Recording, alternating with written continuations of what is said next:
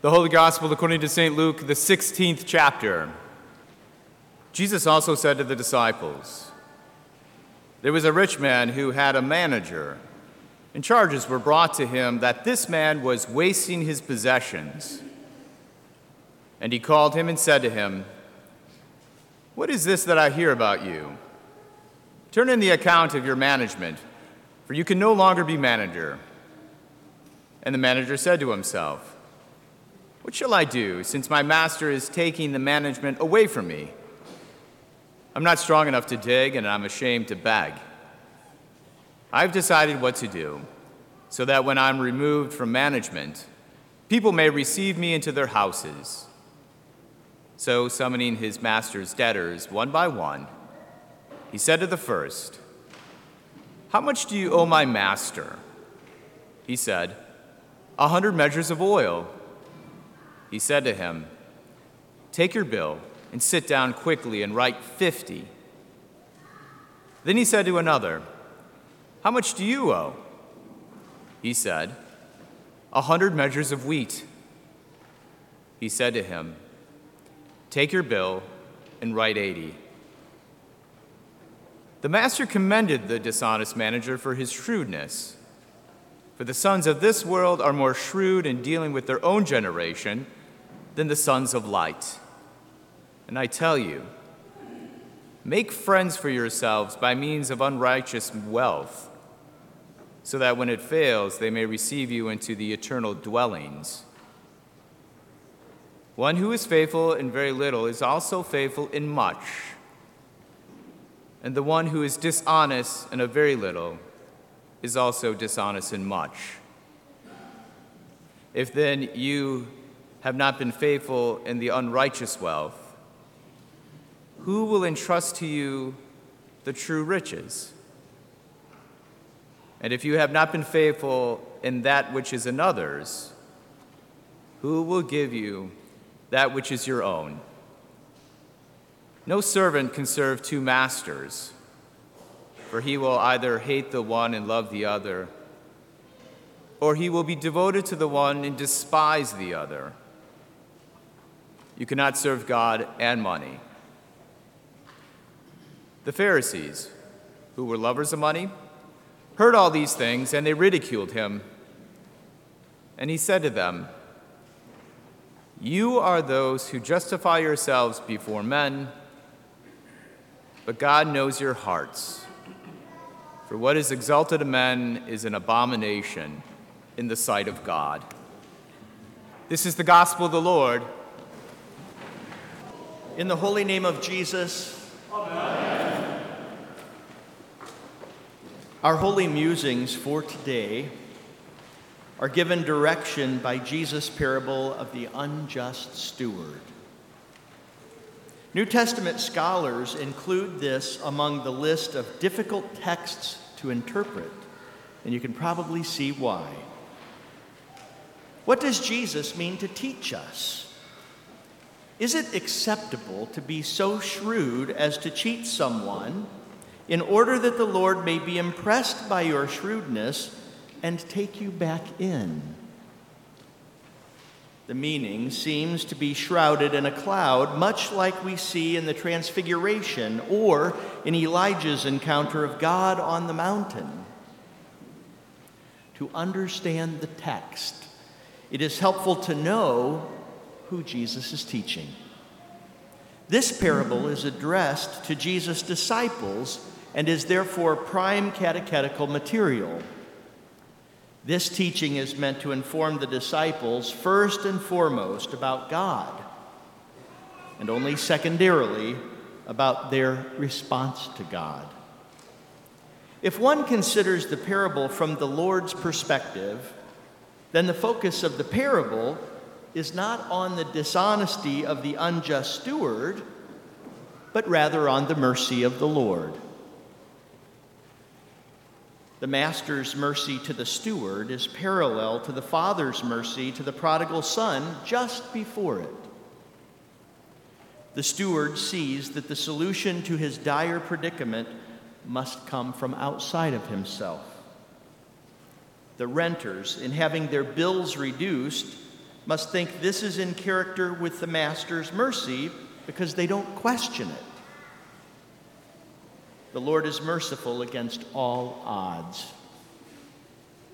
We are even told that the Master praised the unjust steward.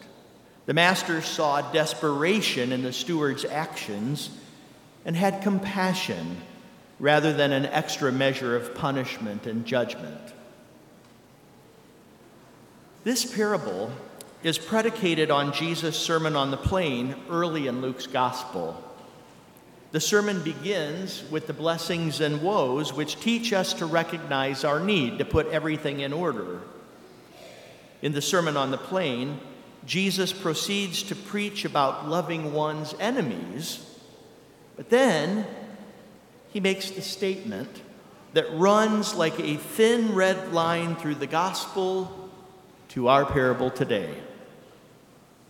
Jesus said, "For the Lord is kind to the unthankful and evil. Therefore be merciful, just as your Father also is merciful." This hits to the point of the parable. The Heavenly Father is merciful, even to the unthankful and evil. This would become important for the disciples to remember at the time of our Savior's Passion. It is when everything seems to be spiraling out of control that every human being goes into survival mode. People cheat, deceive, entice, and lie to save themselves. The disciples would position themselves to save their own necks at the time of Christ's arrest and crucifixion. Peter denies Jesus. The young man in Mark's Gospel flees naked. It is meant for our learning as well. We have our own sins. When God's way doesn't seem to be fast enough or it doesn't go in a straight line, then we spring into action. And often our neighbor suffers amid our advances to save ourselves. Because of our beautiful Gospels, however, that contain the teachings of Jesus, the church finds a calm as we listen to the choir sing and the instruments resound around us.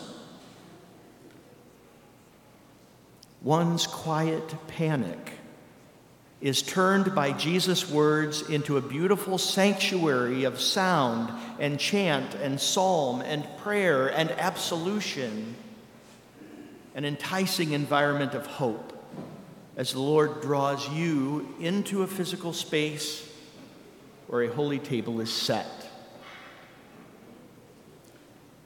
It is Jesus' way that mercy has a location. In Luke 6:39, where Jesus says, "Be merciful as your Father is also merciful," the word for mercy is a particular kind of mercy. For one, it is deeply concerned about another's misery. But even more, the Greek word comes from the word for house.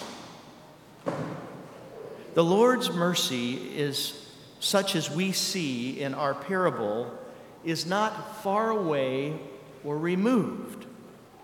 It implies an indwelling sort of mercy. It implies a divine visitation.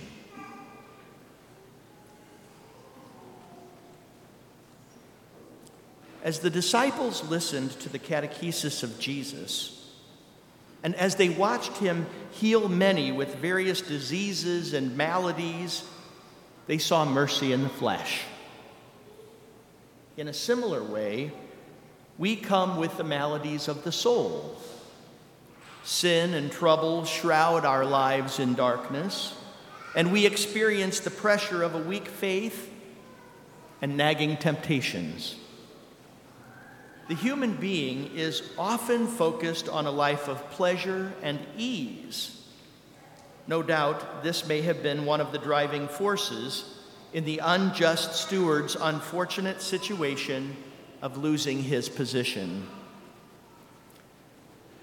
The early Christians understood well how seeking a life of pleasure and ease leads to exhaustion and then frustration, all of which can destroy the soul. But the Father's mercy, spoken of in Luke's Gospel, instructs us today. The Father's mercy descends from heaven upon the unthankful and the evil. Paul says pointedly, while we were still weak, at the right time, Christ died for the ungodly. In one sentence, Paul sums up the meaning of our parable. This parable, demonstrating divine mercy, is teaching us about Luke's emphasis on the visitation of our Lord upon the earth. Think about Luke's Gospel. Luke's Gospel tells of angels visiting and announcing the Lord's coming. The Virgin Mary, pregnant with Jesus, visits Elizabeth.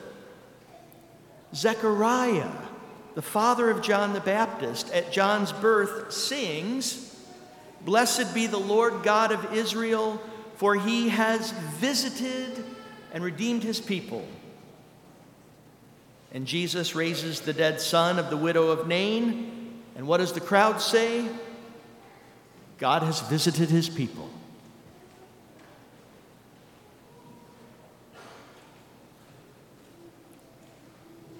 Our exclamations of God's visitation upon us today resound amid the gifts that pour out from the altar. Let the descent of the Lord's mercy rain gently upon you today.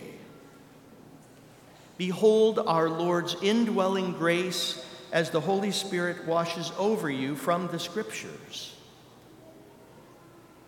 For divine mercy makes its home with you here as Jesus absolves you of your sins.